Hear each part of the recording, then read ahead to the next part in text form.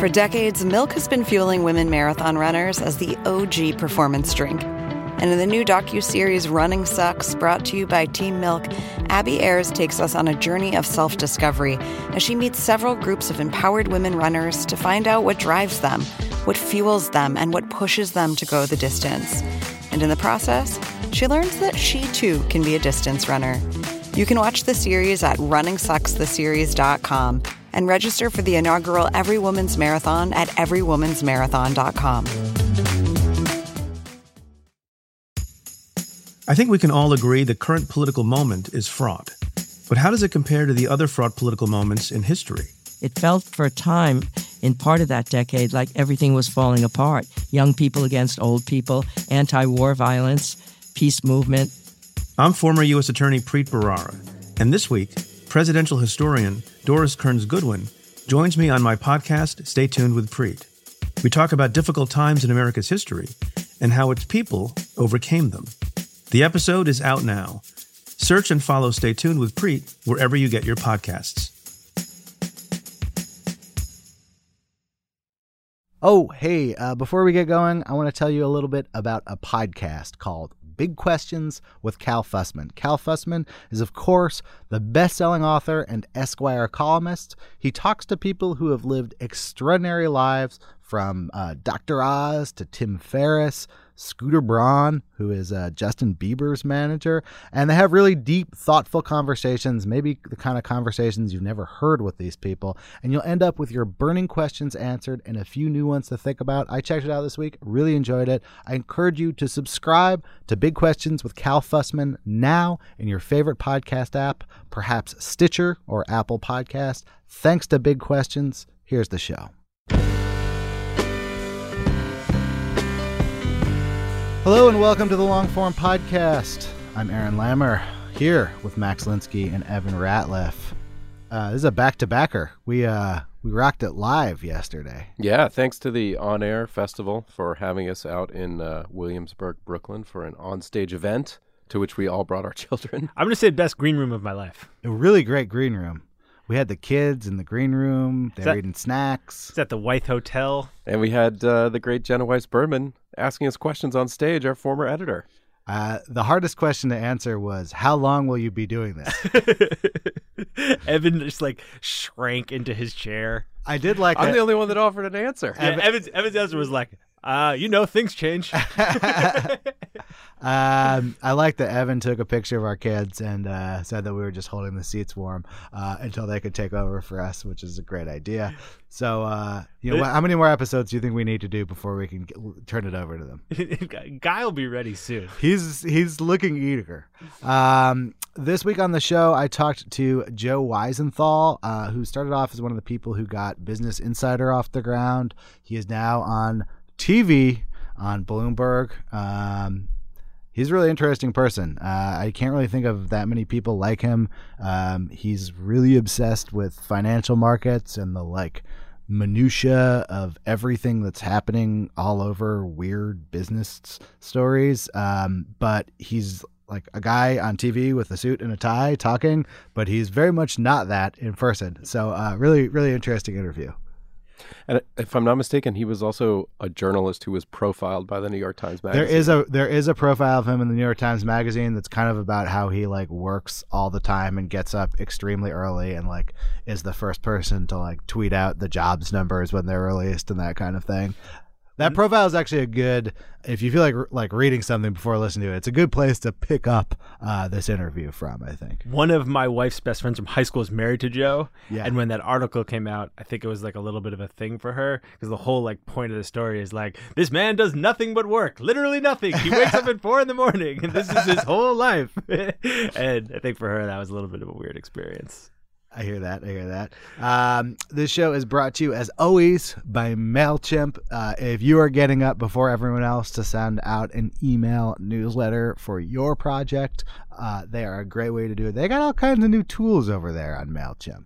Oh, yeah, man. Oh, yeah. A little marketing automation. Yeah, oh, yeah. You know about that. And they have a thing now where you can make landing pages. This is something I really like because it's actually weirdly hard to make a one-page internet site. You know, like let's say you're selling a single product, you have to go through the entire like rigmarole. Don't do that. You just make it with MailChimp. You send out the email newsletter. People jump straight from the MailChimp newsletter to a MailChimp page. Those guys have it figured out, man. One-stop shop. All right. And now here's Aaron with Joe Weisenthal.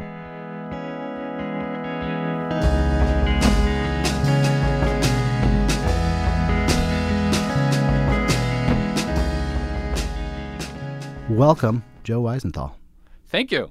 You just got off the air, yes? Aren't you? I feel like I was watching you live on TV while I was prepping for the show, which was like 1 cup of coffee ago. That's exactly correct. I was on TV, on Bloomberg TV, till 5 p.m., and then I immediately got in the subway and came right here to talk with you. I want to talk about how you ended up talking Sure. about the markets on TV, because I Yeah. think it's a fairly unusual path there. Yeah. But starting in the present, like, what do you do every day on TV? So a big portion of my job, I co-host a TV show on Bloomberg TV. It's the daily market close show. It's called What'd You Miss? Yes. I have 2 hosts, Scarlett Fu and Julia Chatterley. And for 90 minutes, we talk about the key markets and economic stories of the day, plus big picture stuff that may not necessarily be on the news that day. So we might have academic economists on talking about their work on forecasting inflation or asset valuation techniques or just other things. We had an interesting conversation the other day about the Alaska General Fund, which is a sort of quasi-universal basic income. And so we like to mix in daily market moves, and I'm obsessed with to-the-minute moves. I love watching bonds tick and stocks tick and currencies and all that stuff, and I watch it minute by minute on my terminal, on my Bloomberg terminal. But I also like having a big-picture conversation that steps away from the news from time to time and just sort of, lets you play with ideas. So I should disclose that we've known each other for a period of Yeah. years. And I remember when I very first met you, my co-host on the show, Max Linsky, was like, that's Joe. He posts on the internet a lot, like 15 plus times every day. And so he was underestimated. Yes, it was a low estimate. I was like, wow, that's a lot. I mean, Yeah, it's a maniac. I consider myself a technologically efficient person, but I've never posted more than once on the internet during a day. I always get scared, by the different ways, I get introduced. So for a long time, and I still do, I get up very early. Yes. And I would, meet, friends of my wife, and they're like, oh, you get up really early. Oh, you're that's the thing. girl- You're the one who early gets guy. up at 4 a.m. every day. It's Yes. I do, in addition to a bunch of other stuff. So Yeah. it's in this case, I was introduced as the person who tweets a lot or whatever it was. So, and now and sometimes it's the person who gets up early. But that's all right. Yeah, even at the time, actually, I'll say, being a person who got up early and posted a lot on the internet was kind of contrarian. So, I knew people who were employed in the nascent online media world, but everyone was kind of like, oh, the speed, it's going so Yeah. fast. Everyone just wants to get their quick take out. Yeah. And you were the person who was getting all those quick takes out and fueling the fire. I was the one that ruined media by Yes, sort of this single-handedly. obsessive drive with speed and crazy amounts of posting and not spell checking and everything like that. But it actually, I don't know why I like it. It's Yeah. fun, but it really also I think has worked out well for me because it dovetails very well with how markets move. And really things do move 5 minutes later and stories break and a stock that was up at 9:35 maybe down at 9:40. And if you're in the market, if you're a trader, you're watching all those moves. So my sort of obsession with being online all the time and tweeting and writing blog posts or whatever actually worked out very well for covering market. It's not really strange that something like financial reporting is something that drives the speed of media. The reason why Yeah. people printed newspapers Yeah. and put them on ships to other continents is everyone was trying to get financial information a beat faster than everyone else, and that's a really common theme. But for you, to end up a person wearing a suit talking about business Yeah. on TV, what was the first time you were like, I should create some reporting or media about the world of Wall Street or finance? I will start off by saying it's weird every day still putting on a suit. Yeah. Every day I put on a tie, and it never feels normal. I always kind of laugh like, this is ridiculous. And if anyone sees old pictures of me on the internet when I had a beard and really long hair and was wearing some Western shirt, Yeah. it's still weird to me. That's who I am. I used to live in Austin, Texas, and Yeah. so people from Austin, Texas, I think there's a stereotype about how they look like slackers and how they dress and all that Yeah. stuff. And I fit that stereotype for a while, I'd say. What brought you to Austin in the first place? It was really simple. I hated cold weather, and I went down there for college. And I had heard cool things, and I like country music. It was just, I was Yeah. like, I just want to go there. And I didn't have any idea like what I wanted to do. I never thought I would get into journalism or anything like that. When I was in high school, my final years of high school were the peak years of the dot-com bubble. And that was just really cool. Like, everyone was into the markets in those days. It was just a national phenomenon. Everyone seemed to be getting rich. And I was no better than anyone else at sort of succumbing to the mania and just like, oh, this is a great new world and we're all going to be rich and we're going to have peace because the Cold War is over and there's nothing bad looming on the horizon at all and everything's going to be awesome. I got really into the stock market. One of my best friends in high school, his dad had a small portfolio management company. I did a little sort of like, I guess you'd call it intern work for them. But I never thought, even in college or anything, that would be a career. Like, I didn't even know what a financial career was or anything. Like, I didn't know people who were on Wall Street or who worked at hedge funds or investment banks. I was living in Vermont at the time. So I was always interested in this stuff, markets, but it never occurred to me that, like, I would somehow end up having a career following them in any way. What was the first step towards that career? It was I graduated college in 2002. And I really didn't start writing about finance not until 2008, really. So I had a bunch of just random stuff. My first job out of college I was a substitute teacher in the Austin Independent School District. I made sandwiches at a food co-op in Austin. It was like a hippie food co-op, so I made like barbecue tofu and hummus sandwiches and stuff. And so that was like my first job. But eventually, I was there for like a year and a half out of college, and I started getting a little bored. Yeah. It's hot. Texas is really hot. I was sort of down. And it just so happened that friend from high school that I met who I worked for, he was actually opening up a little office in New York to do research. And I kind of begged him for a job. 'Cause Yeah. I wanted to get out of Austin. And this just seemed like a chance to do a fresh start. And he sort of, after cajoling him and browbeating, he hired me. So I moved to New York in 2004. Yeah.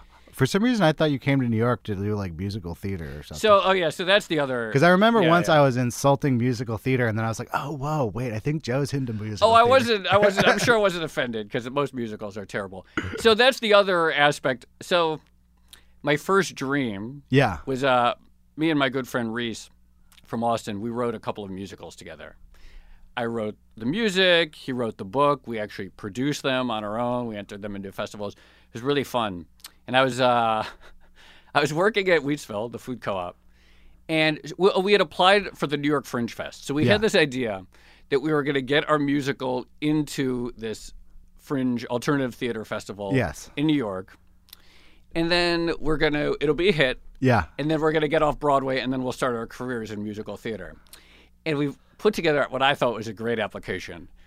All these press photos. We recorded a really nice version of the soundtrack, all this stuff.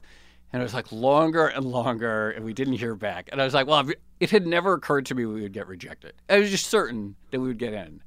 And then finally, I was working at the co-op.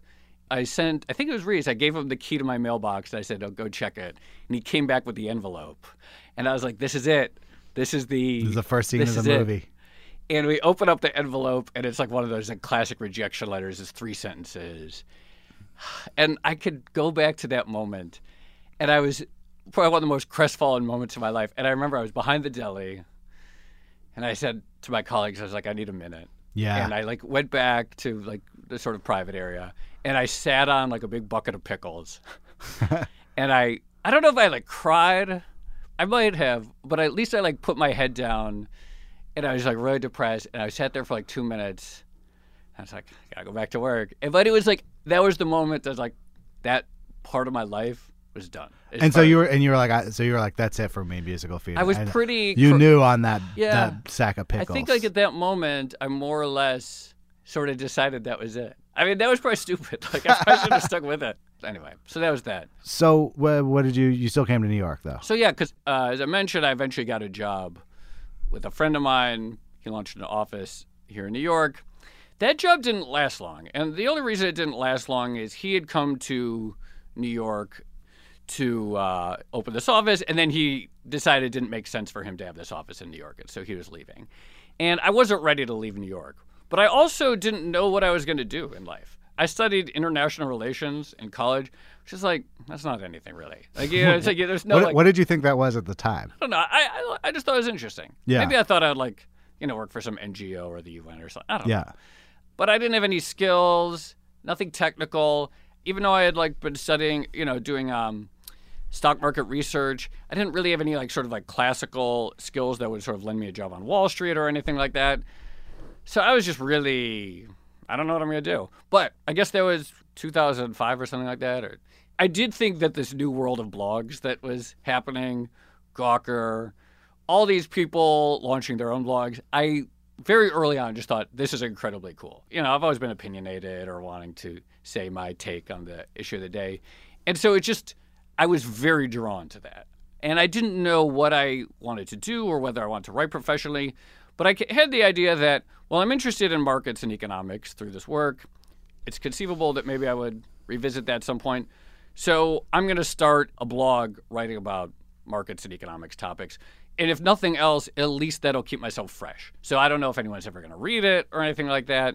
But if nothing else, it's a way for me to keep on top of the news and not forget what I'm into.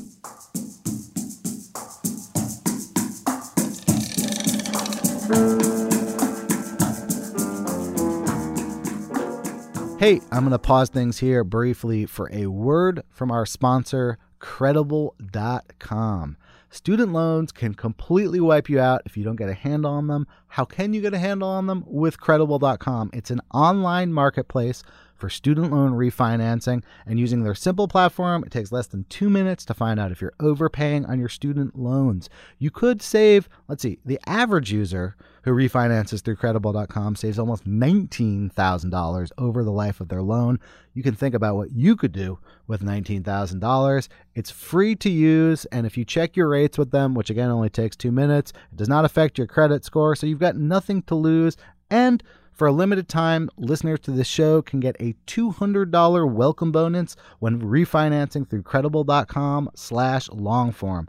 Pay off your student loans faster, lower your monthly payment, whatever works for you. Go to Credible.com/longform. Thank you, Credible.com. Here I am back with Joe Weisenthal.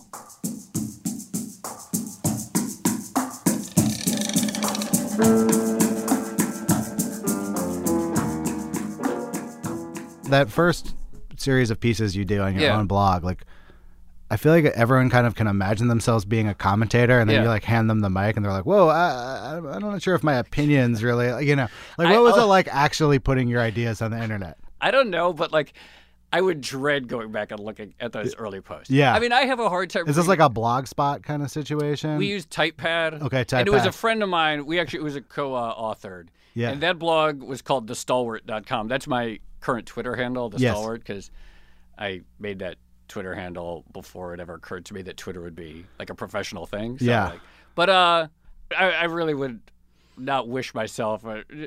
You probably just SEO'd it by mentioning it. Right. I have to go look now.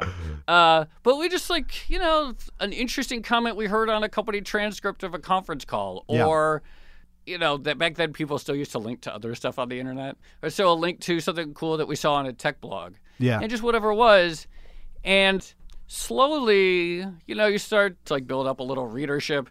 Maybe if you link to someone, then that person would notice it. Remember blog rolls, where people would have their list of blogs that they read, and then you say, "Hey, I'll add you to my blog roll if you add me to yours," and you just sort of slowly build it up. And that was really fun. I wasn't making any money, of course, but that's all right. So my then girlfriend or fiance, now wife, she had moved to New York around that time, and she had some odd jobs, so she was kind of keeping things together. She's kind of floating you. Yeah, it was pretty key support in a key time in my life. Otherwise, I don't know what would happen. So when you bite off a chunk like what's happening in the markets Yeah. today, like that's a broad swath of the world. And I think I first probably came across the stuff you were doing at Business Insider, which was I guess maybe a couple years after that. So You that started there? I joined that in 2008. When you're like looking at such a broad swath, like no one gets hired by the Wall Street Journal to cover the entire world of finance, you know? That was the fun thing about blogging at a site, Business Insider. We had like 5 people in the early days. Yeah. We literally, all of us covered everything. Were you like RSS junkies? Like how did you approach the task of covering everything that was happening? This is a great question. So, I mean, kind of all of the above. So I'm sure I probably at the time had RSS feeds of 100 different sites and blogs that I was reading. Primarily, I would just subscribe to lots of things in RSS and then abandon that RSS reader after like over bloating it. So rather than cleaning up your blog lines or whatever, just move- find it, launch a new one. It's just somewhere else. like don't clean up the campsite. Just like burn it and then go to another campsite. I think I'm pretty sure that's exactly how I did. Because once it's super painful to unsubscribe to something. Just go to the new thing. But it was really all of the above. Read 100 blogs.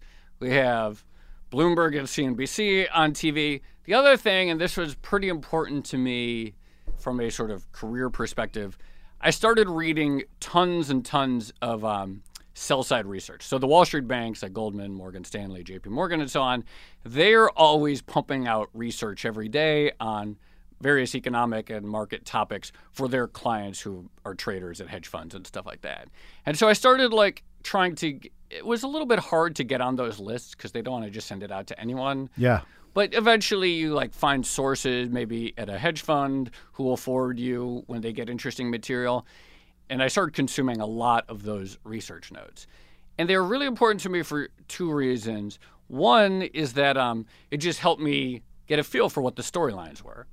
You know, it wasn't that hard to figure out the storylines in 2008. The economy was collapsing. But you start to pick up these threads that everybody is talking about. And so people start focusing on something that the Bank of Japan is doing, or a new tool that the European Central Bank has added to its monetary policy arsenal. And that gives you an idea of like, okay, I want to focus on this. But the other reason that I felt I gained a tremendous advantage, insight from starting to consume this in high quantities, is I started to learn to read the materials that was obviously targeted towards traders. This is reading material, these, it's PDFs, these research notes that they're pumping out every day, explicitly written for the trader audience or for the investing audience. And so if they're going to do it professionally, then you think, okay, I want to some extent, emulate this tone, this pace, this way they're talking. And I think that sort of helped me hone a style of journalism early on that understood the audience. That's interesting because I thought when you first started going down that line, I thought you were saying, I needed to put myself in the shoes of these traders, and I'm not actually trading, but I'm like imagining being them. But the way you described it actually suggests more, I want to understand the people who are creating media for the traders, and that's the mold I see myself in, but I'm a different outside channel of potentially competing information. Yeah, I think that's right. Like, I recognize that the people on Wall Street, in the banks, creating research every day, they're media creators. They're in the same business as we are. What do they want? They want attention. Why? Because subscribers. They want subscribers. They want to build their list. If I'm a trader and I see a research analyst consistently coming up with ideas, then the theory is that then I'm going to trade more with their bank as a sort of like reward for them having good ideas. So they're in the eyeballs business. Like, they're in the page views business. Yeah. Essentially, like, and I recognized that pretty early on that I was in the same business to some extent as these analysts. And I think that really helped me sort of figure out the tempo and styling that worked. And I think part of the reason we made a name for ourselves at Business Insider in those early days is because we didn't have a paper. We didn't have any sort of like legacy journalistic forms.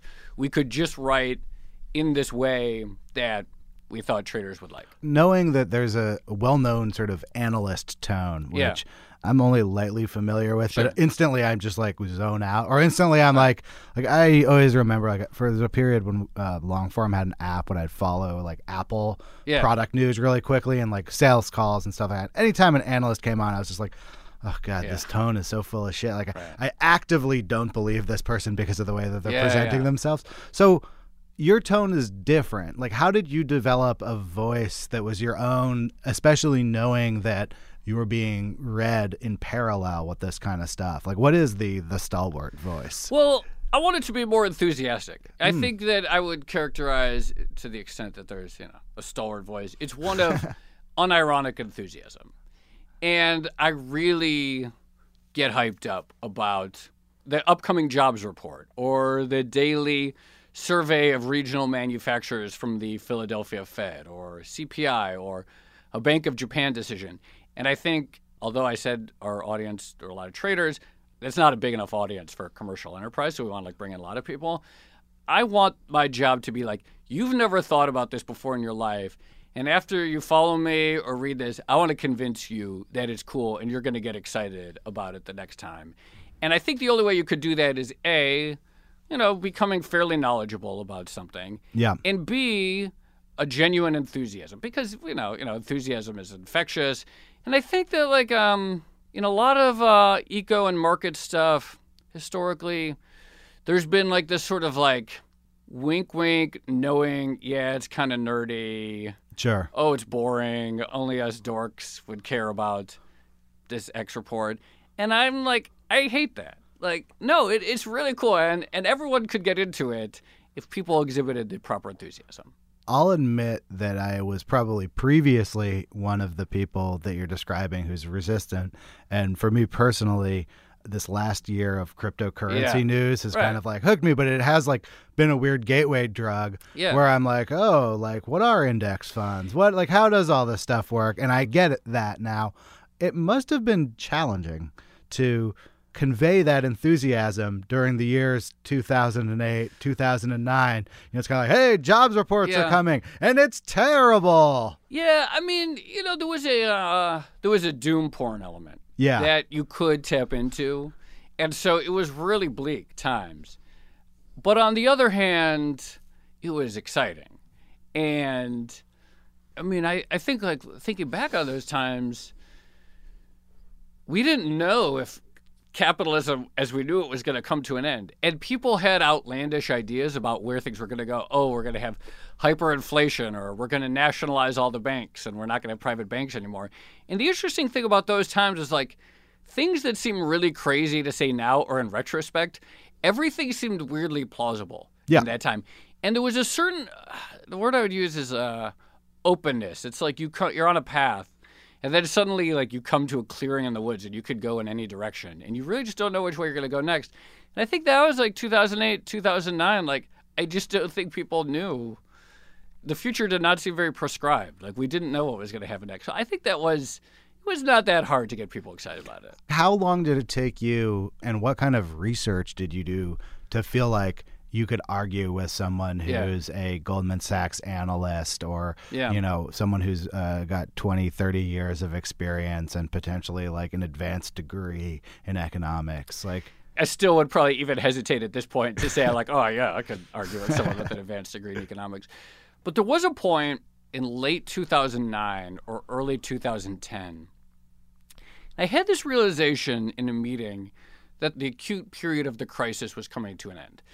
And it was very easy to create news in 2008 and 2009. Like every day it seemed like the world was ending or a bank was failing or something. The stories write themselves, kind of, right? Yeah. It's not very hard to write stories when all that's happening. And I kind of remember having this thought that, okay, it's getting a little bit harder, that things are getting a little bit more stable, and the sort of bread and butter story that we had sort of built our name on, they weren't working as well. People weren't clicking on them as much. We just sort of noticed that you couldn't just do doom every day. And I had this pretty vivid idea, I better learn some new stuff because the old tricks aren't working. And I sort of then made the point I want to learn a little bit more about how economics works. And I want to learn a little bit more about how these data points work and stuff like that so that I can say something informed about them. And then I would say in 2010, 2011 is when I first started having some opinions of my own that I felt confident enough that I would stand these opinions up against conventional wisdom in certain areas. And, probably a lot of it was misplaced confidence, but, when you're young, that's the thing, right? Well, that journey kind of mimics the journey of Business Insider itself. Yeah. So I remember when Business Insider, it's hard for me to line any of this up with years. It's all I hate is the late aughts. Yeah. But, where Business Insider was almost synonymous with the kind of aggregation style, like every single business story written by anyone, we're going to take a paragraph of that story and link out to it, and we're going to write a hyperbolic headline. And I don't know if that stuff stopped working or that stuff stopped being like interesting or whatever, but there definitely was a shift where it became more of a equal to a bunch of business publications. And also those business publications became more like Business Insider, and everyone kind of met at a weird layover ad middle that, like, I would say which one of these is the old magazine and which one of these is the new website. Right. Like Forbes and Business Insider are more like each other than they've ever been before, probably now. What was your role in sort of that editorial direction? Well, I think I had a substantial role in the sense that I could not have, because there weren't that many people there for a long time.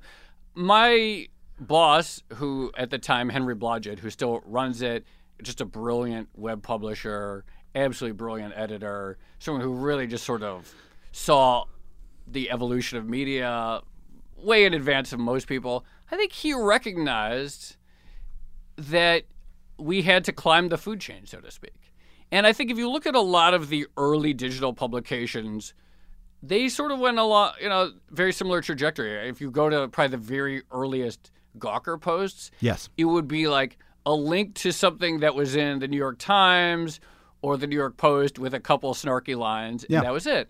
And then at some point, they're like, okay, well, this is working, but we want actually people to come here, and we want people to be linking to our stories. And the only way to do that is to then create the original reported material, really sharp analytical work, whatever it is, that instead of you just becoming this sort of gateway to other stuff, you're the destination. And I think that also that in total, whether it's Business Insider or Gizmodo or any of these things, they suggested this publishing universe in which to be a business or finance reader, you couldn't simply read one publication. You had to get someone to organize all of the publications and ideally run them through a filter so that you could kind of see them each in the same light.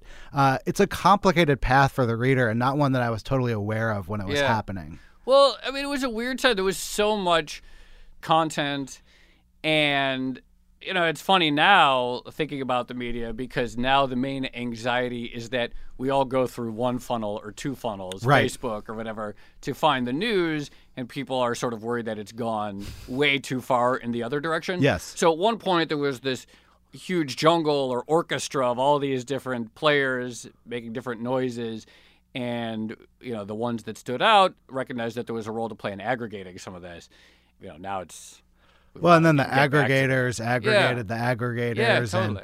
And food chain is a pretty accurate model, I think, for it. So you started out like doing this kind of posting, and then you were also hiring people and trying to clone yourself, as it were. Yeah, I would say that's right. And that was like pretty hit or miss for a while for a couple reasons. And I would say the main one is that none of us at the time really had any management experience or editorial experience or anything. Yeah. And it's just like, it's managing and editing. Those are two different things. And some people are good at one, not the other. Both of those things, though, are skills like anyone else that if you're a beginner at, you're probably going to be very bad at. Right? Yeah. And so towards the end of my Business Insider career, and I left in 2014, in those later years, the company, and this is because people who are way more organized than me, had sort of built a very efficient machine at taking young writers and turning them into great internet writers, people who had the intuition to know when a story was going to pop, to know how to frame a story, to be able to move fast and all this stuff. But that really took a long time.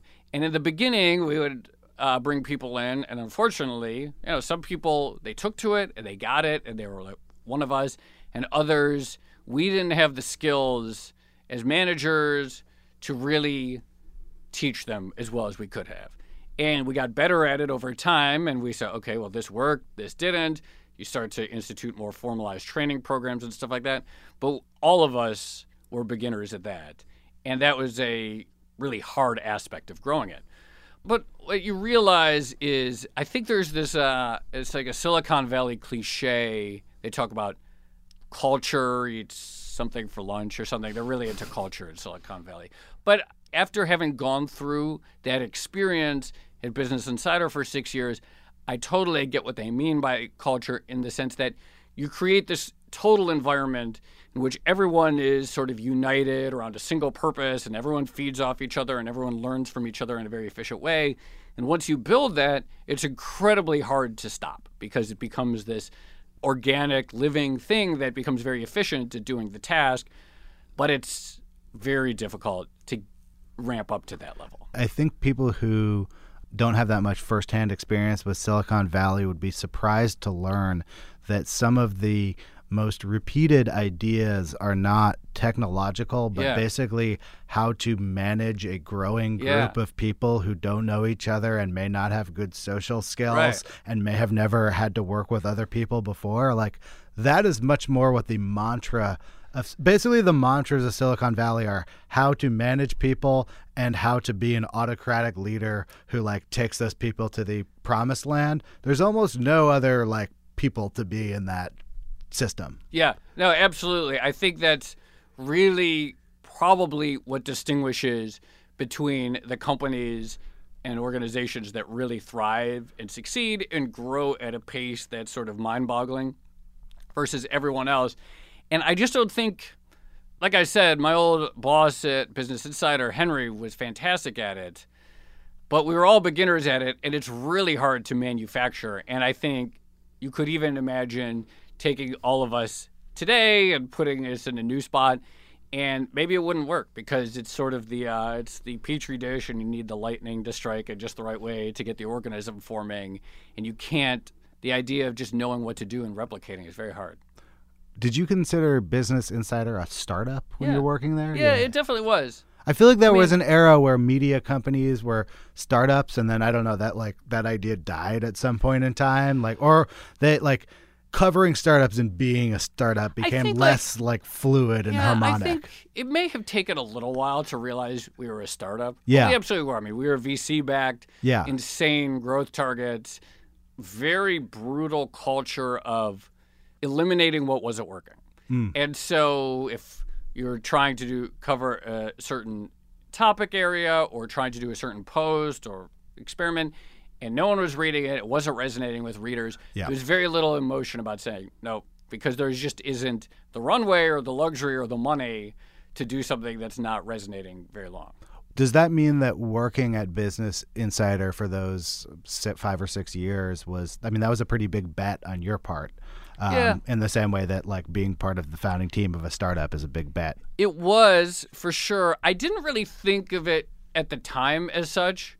I mean, I was getting paid a decent salary, so I did not think of myself as, I'm living on ramen and hopefully will make a fortune. It was a good job. Yeah. In retrospect, it worked out way better than I could have ever imagined, and it became a much bigger thing than I could have ever guessed in 2008 by a long shot, and it turned out to open up all kinds of doors for me.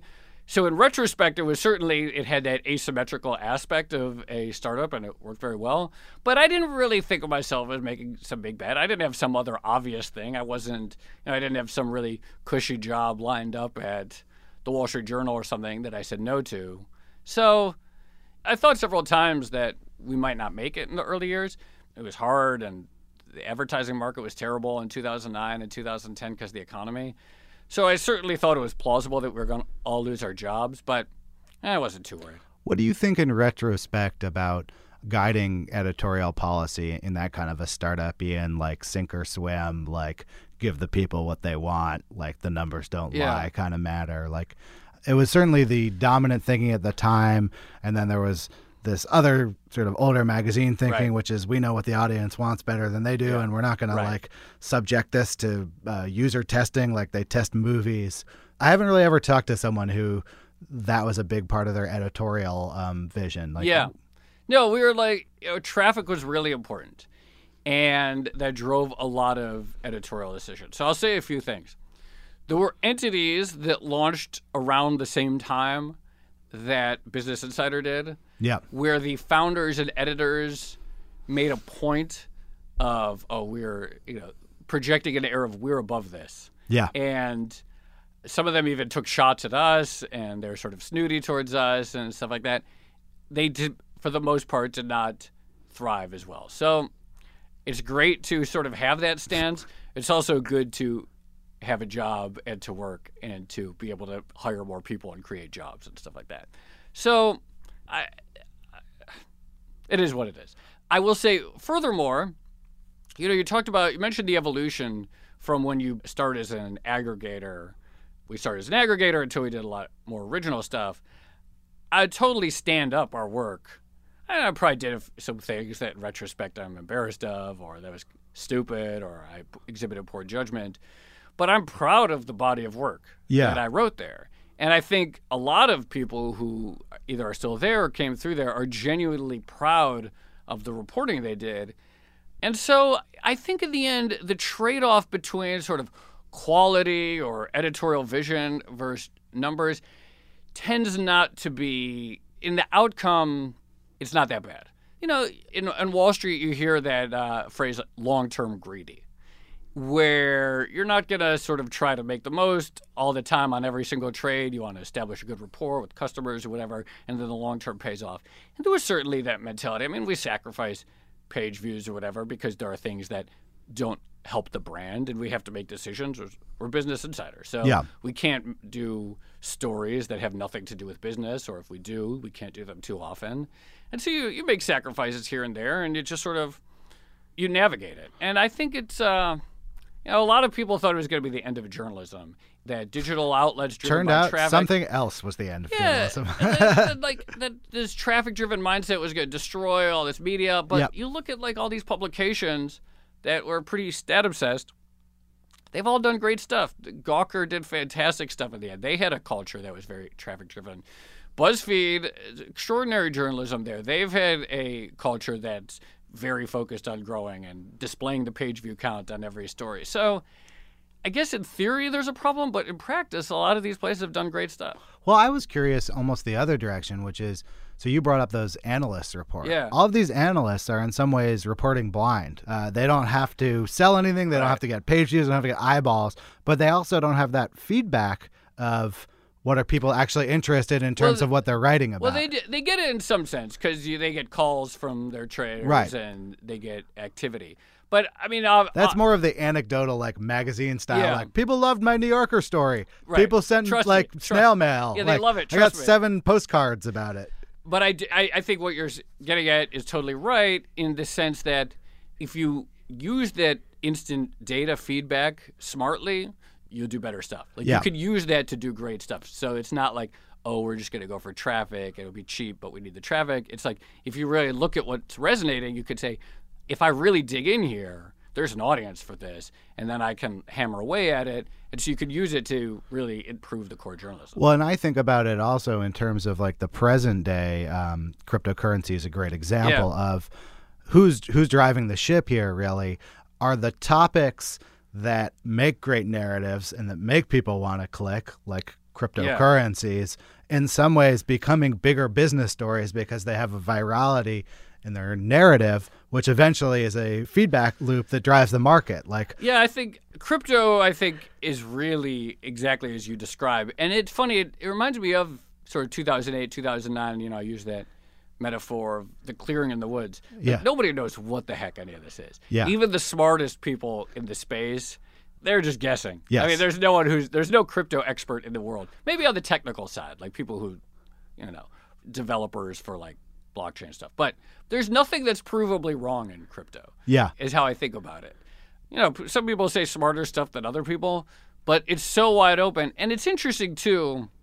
You mentioned earlier that through crypto you're getting more excited about the markets than you had been in the past and want to learn more.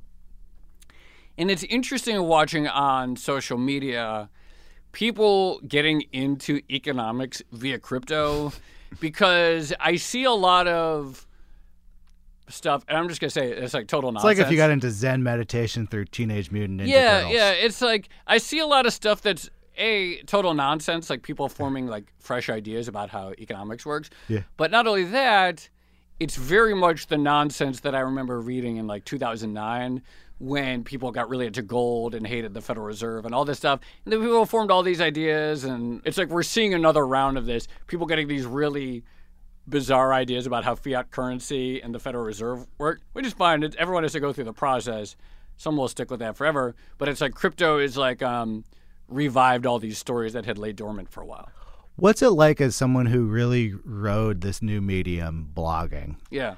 And developed like techniques and patterns around it. Like I haven't even really asked you about the like getting up early in the morning and posting a bunch. There's lots about that online. If you're curious about the sleep habits or the posting habits of my guest, there's a New York Times Magazine profile which covers much of that. But so you rode this wave and then you jumped off it. Now you're on TV, and particularly you're on kind of a TV web station that plays on the website. It's like a totally different format. You can't use any of your old tricks. Right. Like, what is it like trying to reinvent that kind of newness in presentation, format, tone? It's been an amazing experience. I mean, I never thought that I wanted to do TV. If you had asked me 4 or 5 years ago about financial TV, I'd be like, it's kind of just how I used to consume media when I was in high school. Yeah. And I didn't think it was the wave of the future, and I was a hardcore digital partisan. I was like, no, this is the future. But I'll just sort of tell you like how I ended up going to Bloomberg and doing TV. So it was like 2014. I had been at BI almost 6 years. And I was like starting to feel a little bit tired, getting up early. I had some moments, BI was getting very big and established, where I would like see someone in the elevator and I'm like, oh, did you just start? And they'd be like, oh, I've been here 9 months. And I'm like, damn, like I'm really like losing track of. I'm a terrible manager. Yeah, exactly. I started like, oh, that makes me feel really bad. But I was still enjoying it. Yeah. And then Bloomberg came along, and Josh Turangle, who's now at Vice, he was at Bloomberg. And he came to me and he pitched me on this job, which would be sort of half doing digital stuff and co-hosting a TV show. And it was a very difficult decision to go because I love BI and I still do. But I started thinking, I was like, if I don't say yes to this, then I can never say yes to anything again, because when else am I going to get a chance in life to co-host a TV show? Like, even if it's terrible and I'm terrible at it and it's canceled after 3 months and everyone thinks it's awful, like for the rest of my life, I'll be able to say I co-hosted a cable TV show. And so I was like, you know what? I have to say yes to this. So I went, and I love it. I mean, co-hosting a 90-minute, the show started off at 30 minutes, but now it's 90 minutes. It's basically like 90. It's a pretty big jump. Yeah, it sort of expanded over time. It then went to an hour, and schedule changes and stuff like that. But to me, the greatest thing in life, whether it's professionally or just in socializing, friends, relationships, whatever, is just someone like a great conversation, right? Yeah. Like it's just the best. If you have a really good conversation with someone, it's the best. And I tell this people all the time who like want to start podcasts, and they'll be like, "Oh, we're gonna have like all this found sound." I'm just like, most people just want to like hear a great conversation. Like most people, a format they're familiar with is two people expressing themselves in concert with some rhythm with each other. Yeah, and it's like all the best things in life, like great memories. So many of them are just like you just talk to someone for hours, right? And so on a daily TV show, of course, we don't talk to guests for an hour at a time, but every single day, without fail, there are people on the show that I'm really excited to talk about. And to talk about one of my favorite subjects, markets and economics, every single day. And so you're on set, and there's a camera there. There's a little bit of acting involved because you have to sort of learn a few mechanics of how to talk to the camera and stuff like that. And sometimes you have to read headlines. But every day you get to at least have a couple really interesting conversations. That's just great. It's awesome. So, okay, it shows 5 days a week? Yeah. All right, so that means you were on air for 7.5 hours a week? Yeah. Okay, so just like by the laws of probability, like, are you hitting points where you're like, I have no idea what this person's talking about? I feel I'm underprepared for a podcast I do every 3 weeks. So the good news is I have two fantastic co-hosts. Yeah. And we certainly can lean on each other for preparation. In the sense, like, someone will be like, you know what, we're talking about oil. You're the one who knows oil really well. Yeah. I might ask a question, but I'm going to lean on you. Yeah. Or whatever it is. Or maybe it's something I'll be really interested in. Maybe some sort of academic thing on wage growth. You know, we'll all participate, but I'll make sure that I've read the paper. So there's no way to avoid the possibility that you're going to have a different level of preparation for different guests, but you sort of get a feel for how to participate in any conversation. And, you know, like, if you, like, as soon as you hear someone talk, you could start to get in the habit of hearing the next question. Something they said, you're like, oh, you said that about drilling in Texas and why it's on the rise. Can you explain why oil drilling in Texas is on the rise? And so you, like, pick up some skills and habits. And then also between the three hosts, rarely is there a problem with preparation. Are you thinking about, like, I basically have just tricked you into coming to this podcast to talk to me about cryptocurrency, but I'm hosting a podcast right now about cryptocurrency. Yeah. And I think a lot about how much does the person listening to the show know? Yeah. Like, how do I make sure that me, the guest, and the person listening to this are all enough on the same page that this isn't a disaster? And you're covering a way broader swath of financial topics. How do you engage with knowing where your audience is at? I think a good host in these types of things has an intuition about when a conversation has reached a juncture in which the casual listener is about to get confused. Yes. You know what I'm saying? And so you might say, like, you're talking to a guest about Bitcoin or whatever, and then your guest says something like, well, you know, and ever since they soft fork segued into Bitcoin. Yeah. And you're like, for the listeners who don't understand. And then you, like, sort of, like, maybe you do the explication or you have them do it or explain what a soft fork is, whatever it is. I think that, like, you just feel it. Yeah. It's like, we need to pause for a second and make sure that we all get to common ground. And they're like, all right, and when I listen to good conversations and I listen to interviews and I listen to hosts who I really admire on TV or other podcasts, the best ones seem to have an intuition of when the conversation is going to a point where they need to pause it and have something clarified. I think I'm better at that than I used to be, but I think that that's kind of like one of those skills you just have to sort of pick up over time. I watch you a lot on Twitter because you tweet a lot, and I unfollowed almost everyone except people I know in real life, and I know you in real life. And a lot of this action is happening online in real time in Twitter. Like, I hope you don't take offense at this, but, like, if I were to take one channel of Joe, I would take the Twitter channel. Like, it's got everything. It's got stuff from the show. It's got this. It's got this. It's got the whole bag. People are interacting with you and chopping it up, and, like, people are insulting each other and yelling at each other, and it's, like, wild. Yeah. And then you got, like, TV, which is, like, in its own realm, and you can't, like, instantly, like, respond to something someone says. You can't respond to TV in the same way. Like, what's it like sort of moving the conversation into its own islanded space? Is it like your brain is forking between those two? Are you like, oh, I don't want to tweet about this, I'm going to talk about this on TV today? I think there's a little bit of that. I mean, one of the things that I wanted to do with the show, it's probably cliche, and I'm sure other people have said it. My goal was to sort of do a show that finance Twitter would be into. Yeah. And one of the reasons I think that as my goal is that if finance Twitter people are into it or like it, then that means there's a lot of people in the world of finance who like it. Because I think that's like the people on Twitter who, for whatever reason, can tweet probably are a decently representative audience of a lot of people who, for whatever, similar interest, but... Similar interest, but work prohibitions. Yeah, work prohibitions, yeah.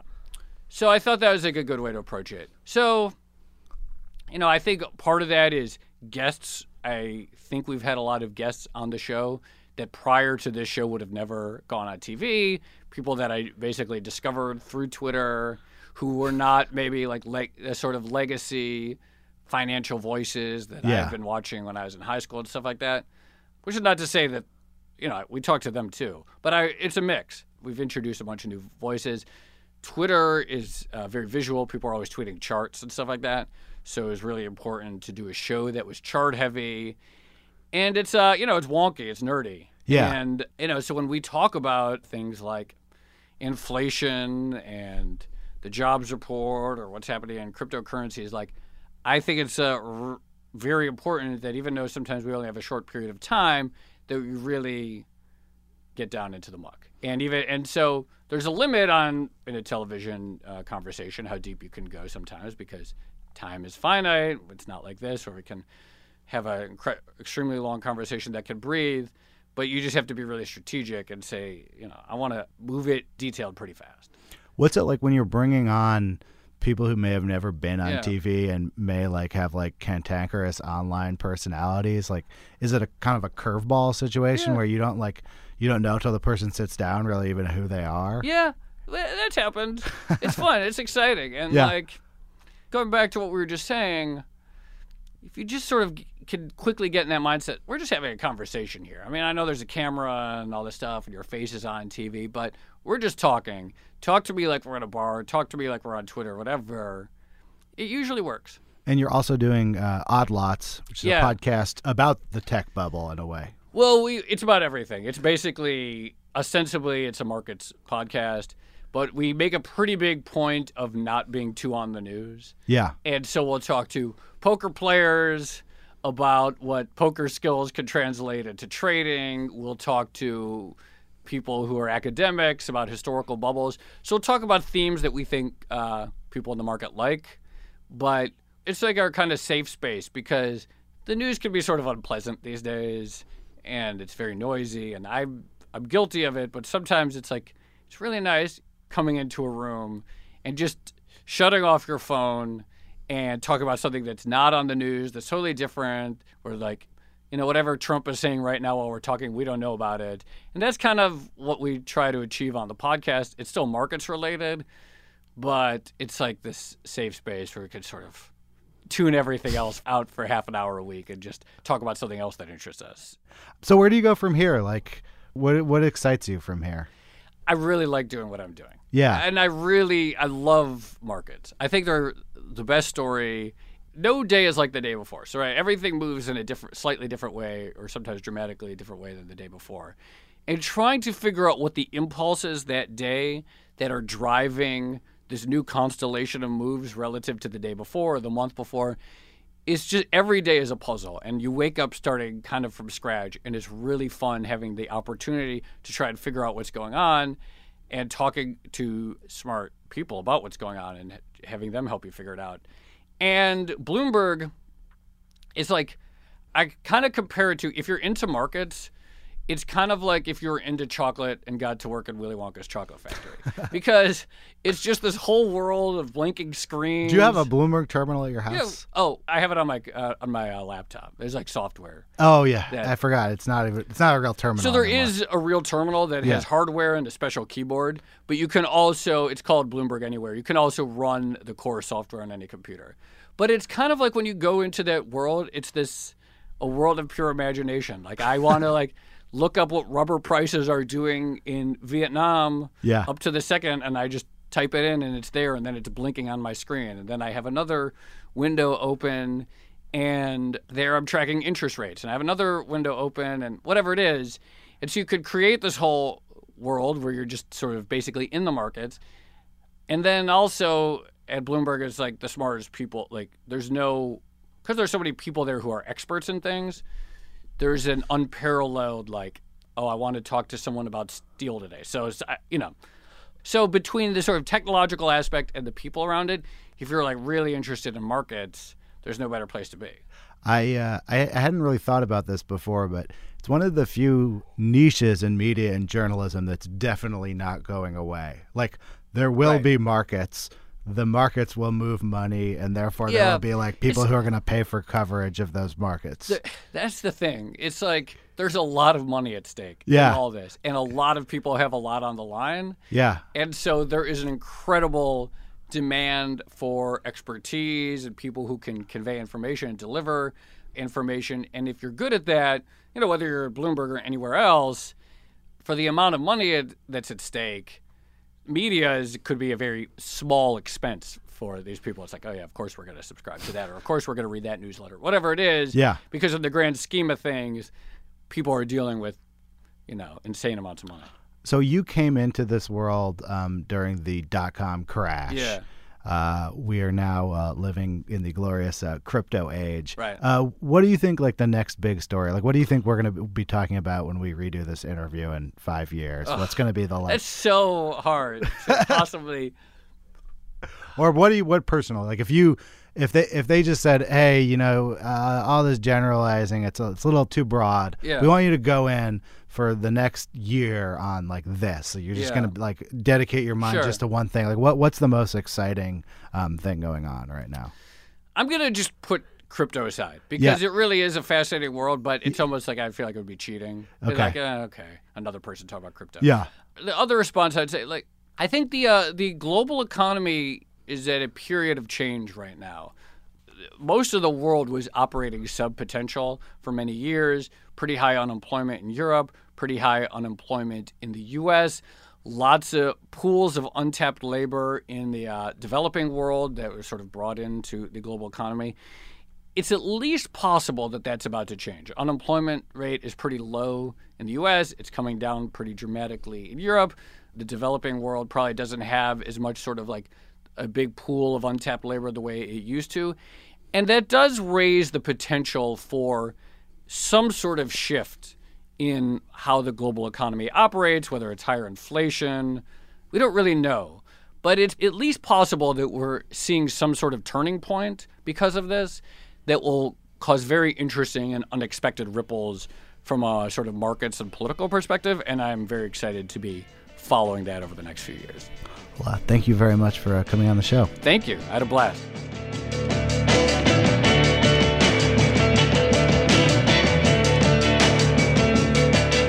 And that was the Long Form Podcast. Thanks very much to my co-hosts, Max Linsky and Evan Ratliff. Thanks to our editor, Janelle Pfeiffer, our intern, Angela Velez, our incredible sponsor, MailChimp. You can always get in touch with us if you'd like to, whether it's to ask a question, make a comment, or perhaps even sponsor this show by sending an email to editors@longform.org. We really appreciate everything we hear from the people listening to the show. I'll see you next week.